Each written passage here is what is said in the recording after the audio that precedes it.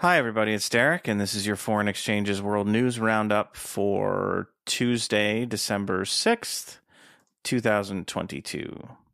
There are a few anniversaries on December 5th, 1757. This is the anniversary of the Battle of Leuthen, which is in Silesia, or was in Silesia when it was part of Prussia. It's now part of Poland. But at this battle, Prussian King Frederick II, or Frederick the Great, if you want to be a little more poetic about it, won one of his most impressive military victories of really a very impressive military career.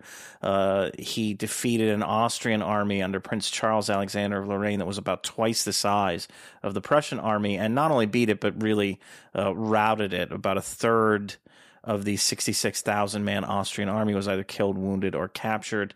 The Prussian victory allowed them to move on to besiege the city of Breslau, which fell shortly thereafter, which left Prussia basically victorious. There was still a little bit of fighting left to be done, but essentially victorious in the Third Silesian War, which was one of the many constituent conflicts that made up the larger 7 Years' War. On December 5th, 1941, the Red Army under Georgy Zhukov began a major counteroffensive against the Nazi Wehrmacht in the Battle of Moscow. The combination of the Soviet military and a brutally cold Russian winter crippled the German forces. The offensive ended on January 7th, 1942, with the exhausted Red Army having driven the Nazis back some 150 miles from the Soviet capital. And of course, there was only more driving the Nazis back to come. On December 6th, in the year 1240, a Mongol army sacked the city of Kiev. This was part of a Mongol invasion of kind of the Eurasian steppe, the sort of Russian steppe lands and into Eastern Europe. It is often marked as the final fall or final collapse of Kievan Rus as a political entity, or the Rus Federation as a political entity. That's a bit like when people say that the defeat of the Romans by Odoacer in 476 marks the fall of the Western Roman Empire. It is true in a very specific sense, but it doesn't tell the whole story. Kievan Rus was falling apart well before, for a variety of reasons, was falling apart well before the Mongol sack, which just sort of put the final exclamation point on that collapse. Anyway, there's a piece on the site about it if you want to read more about the siege. Also on December 6th, 1904, in his State of the Union message to Congress, U.S. President Teddy Roosevelt issued his corollary to the Monroe Doctrine. The Roosevelt corollary took the mostly defensive, at least in principle, Monroe Doctrine, which warned against European intervention in the Western Hemisphere, and made it offensive, stipulating that while European nations should butt out, the United States was entitled, and I'm quoting from Teddy here, to the exercise of an international police power, end quote, in the Americas. This remained U.S. policy until Franklin Roosevelt introduced the Good Neighbor policy, which was a brief shining interlude in the relationship between the United States and the rest of the Western Hemisphere. Once it was over, the corollary really became the basis of U.S. policy toward Latin America throughout much of the Cold War. I'm sure the people of Latin America were just thrilled by that. You're welcome, everybody. Happy to help.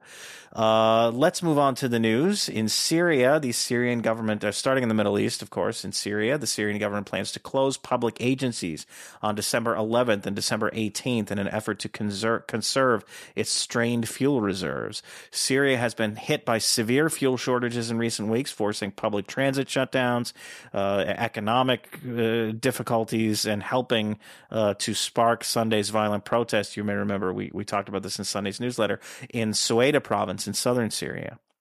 Iran is sending 3 million barrels of oil to Syria per month to try and help with this problem, but that's not nearly enough. And domestic oil production, of course, is limited because the U.S. and its proxy, the Syrian Democratic Forces, are still squatting on on most of Syria's oil fields in the eastern part of the country, and sanctions make it difficult for Syria to import fuel legally.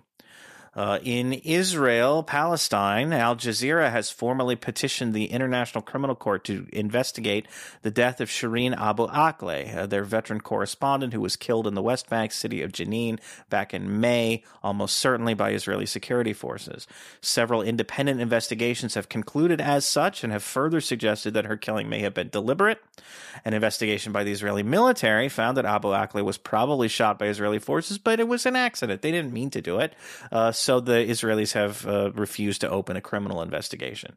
The U.S. government is also investigating the shooting since Abu Akleh was a U.S. citizen, but the Israeli government has refused to cooperate. If the Israelis won't cooperate with a U.S. investigation, you can only imagine the slim chance that they'll cooperate with the International Criminal Court, whose legitimacy they don't really recognize.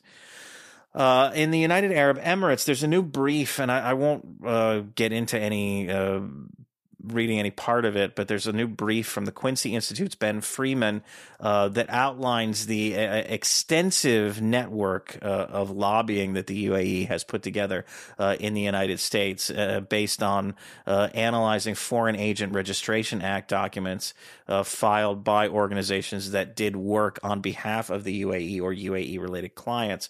There were just a couple of the findings. 25 organizations were registered under FARA to work on behalf of the UAE or of Emirati clients in 2020 and 2021.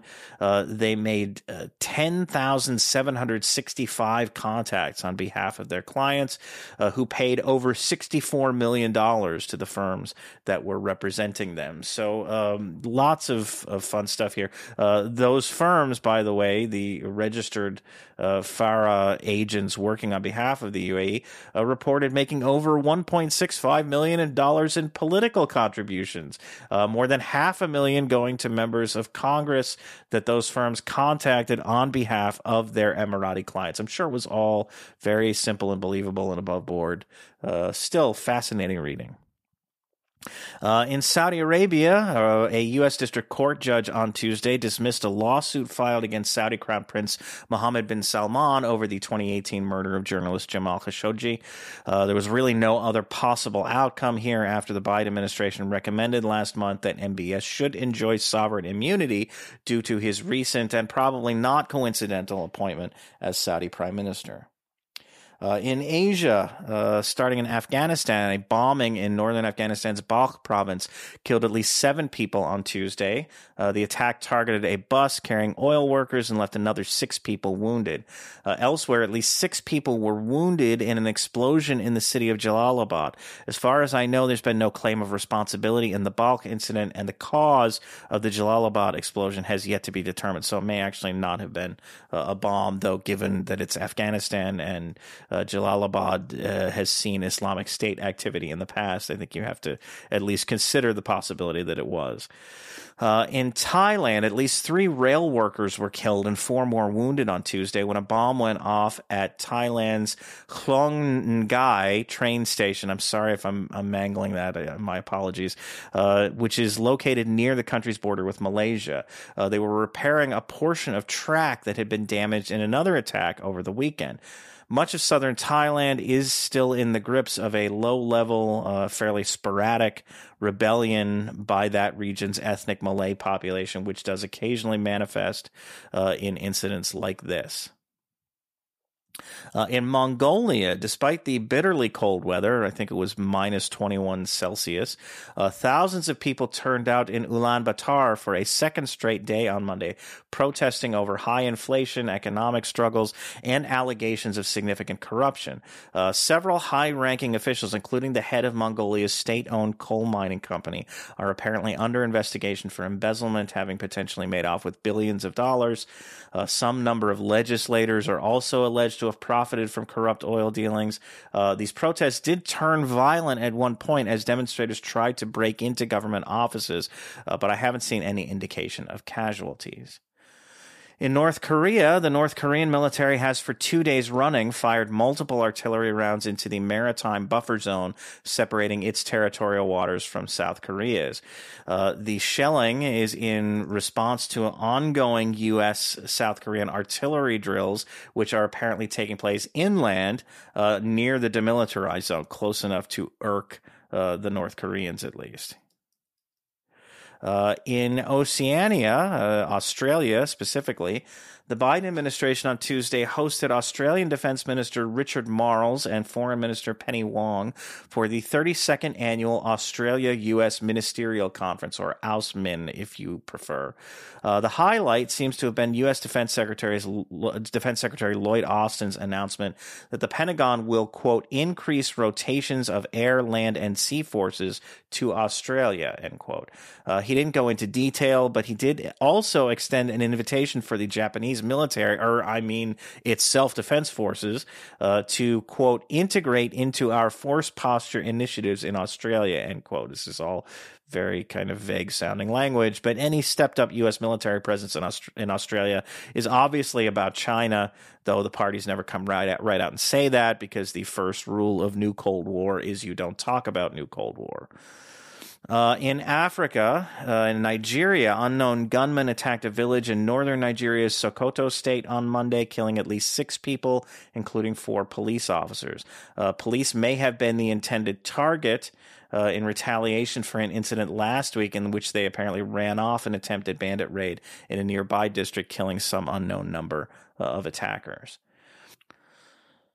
In Ethiopia, the capital of that country's war-torn Tigray region, Mekelle, was reconnected to Ethiopia's power grid on Tuesday for the first time in over a year. This is according to the Ethiopian State Power Company. Restoring power and communications to Tigray is one of the stipulations of the peace deal the Ethiopian government and the Tigray People's Liberation Front signed last month.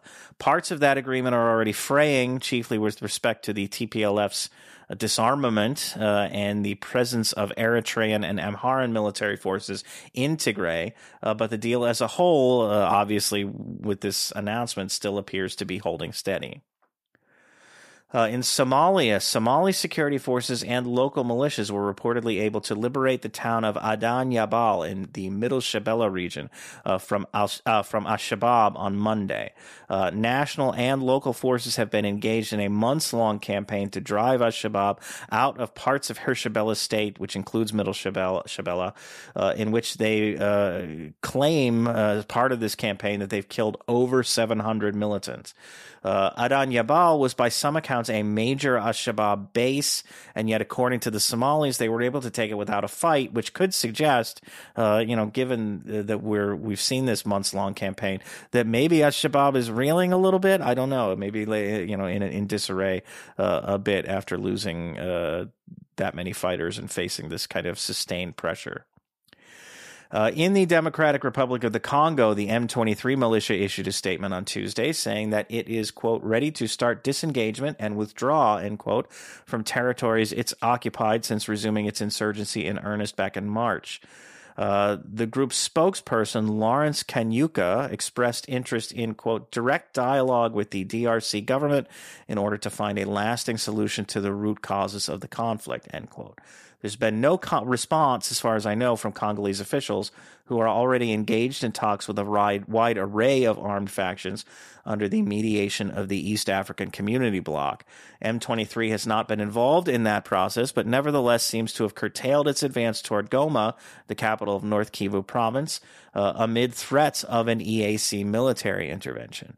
Most recently, Congolese officials accused M23 of killing at least 272 civilians.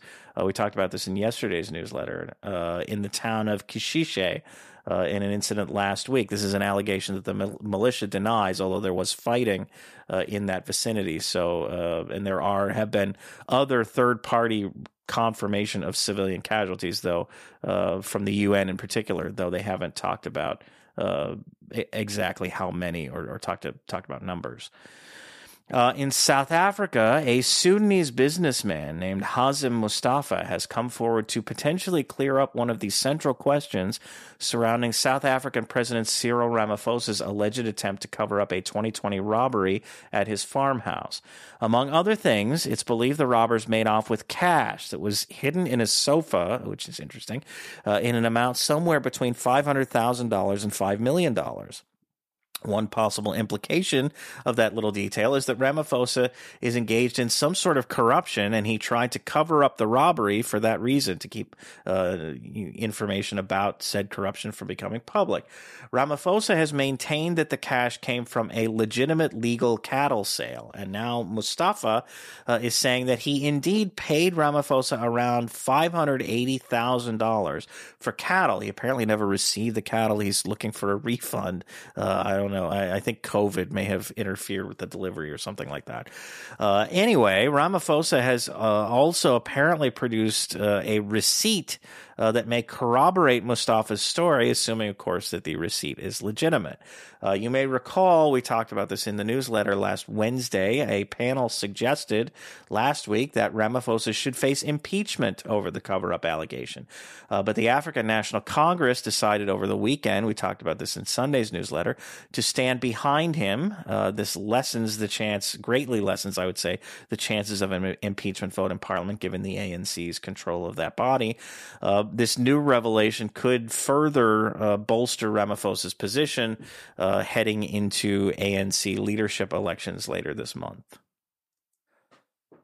In Europe, starting in Russia, the new European Union G7 Russian oil price cap took effect on Monday, and at least one impact is already visible in the line of tankers that are now stuck in Turkish waters while authorities try to determine whether or not they're properly insured. Turkey, of course, controls access to and from the Black Sea through the Bosphorus and Dardanelles Straits, and they don't apparently let oil tankers through unless they can prove that they're insured. The issue of insurance takes on new relevance under this cap, as any company that insures a Russian oil shipment that's priced above the $60 cap limit could find itself facing legal repercussions. Global oil prices were up slightly on Tuesday as the cap raised the possibility that Russia could cut back its oil exports and thus cut into global supplies. And as analysts believe, on a somewhat unrelated note, that the Chinese government's relaxation of its zero COVID policy could increase global oil demand. In the war in Ukraine, for a second straight day, an apparent Ukrainian drone strike targeted an airfield well inside of Russia on Tuesday. You may remember from yesterday's roundup, the Ukrainians targeted 2 air bases inside of Russia with drones.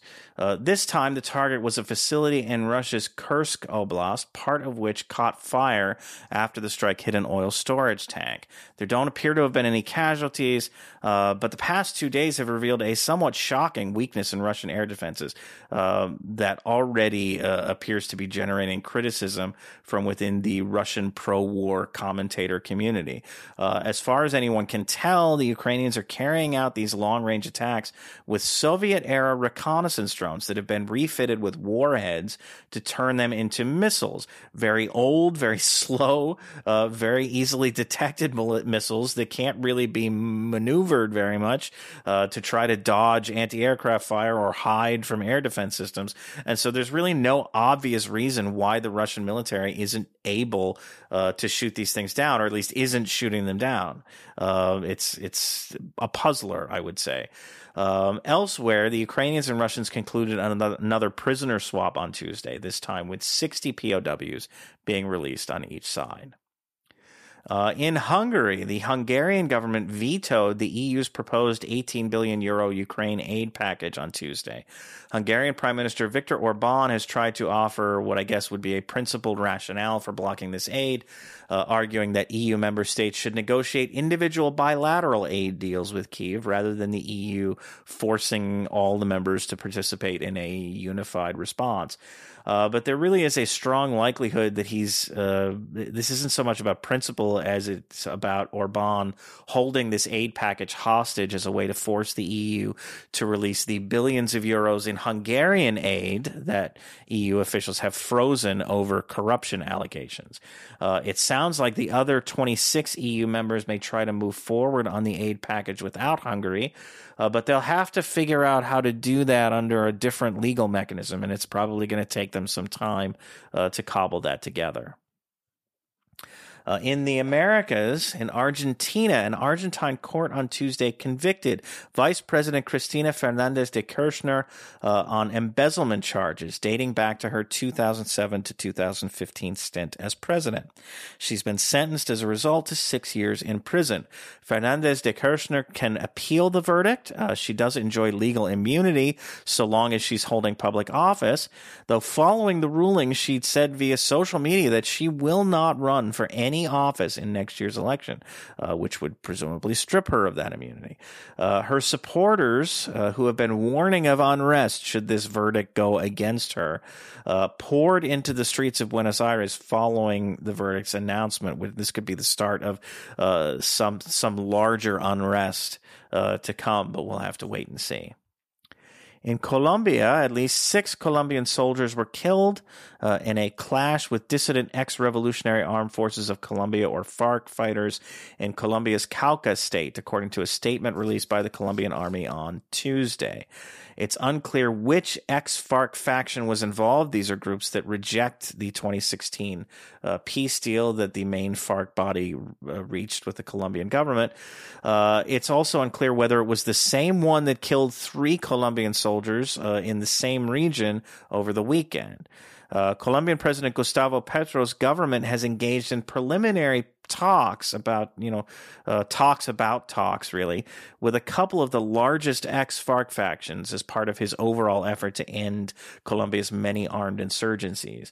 But he stressed on Tuesday that military action will continue against any militant or criminal group that doesn't demonstrate what he called a will to negotiate.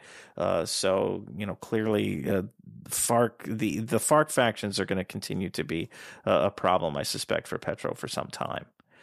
In Dominica, Prime Minister Roosevelt Scarrett and his Dominica Labor Party are expected to retain control of that country's House of Assembly in the wake of a snap election on Tuesday.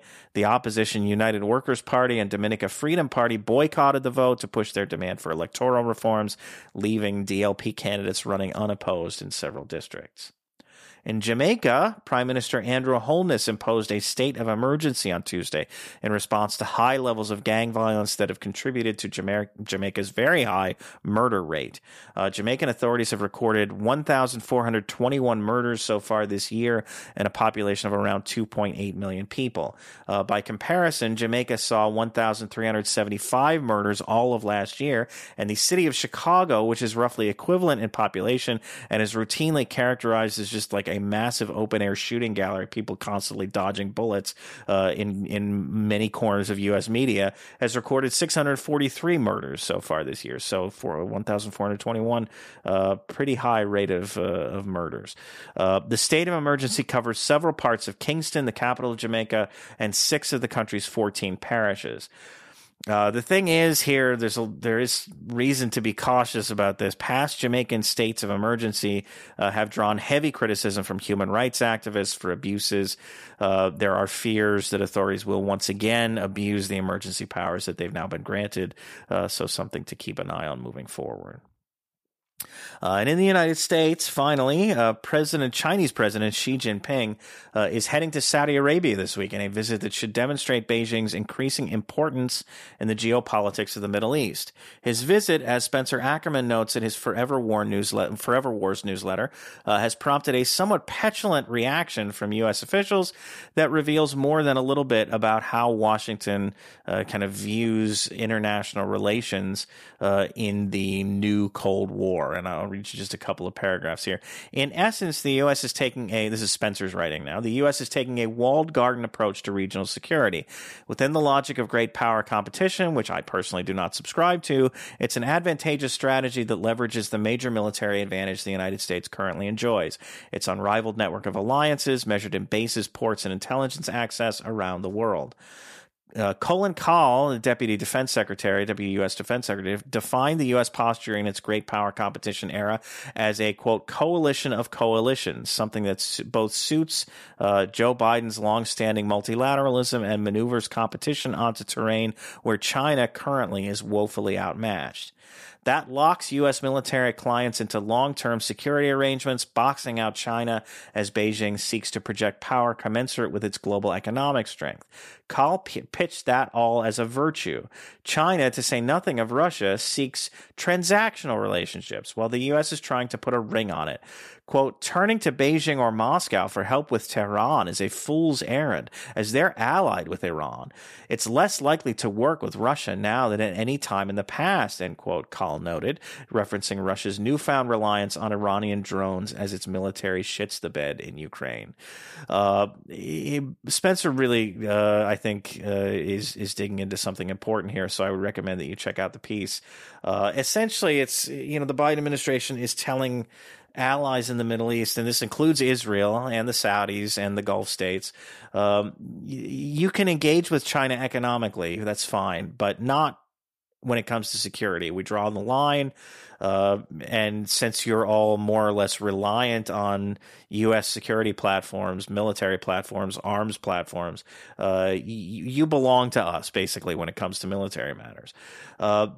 As Spencer notes, however, there are many points at which the economic sphere and the military sphere overlap. You can't just separate them out and bracket one off the way it seems like the Biden administration is trying to do. And so far, when they have overlapped, the Biden administration, the U.S., does not seem terribly inclined to be flexible about allowing these countries to pursue closer relations with China. And so, it's an interesting dynamic. And again, you don't talk about new Cold War. That's the first rule of new Cold War.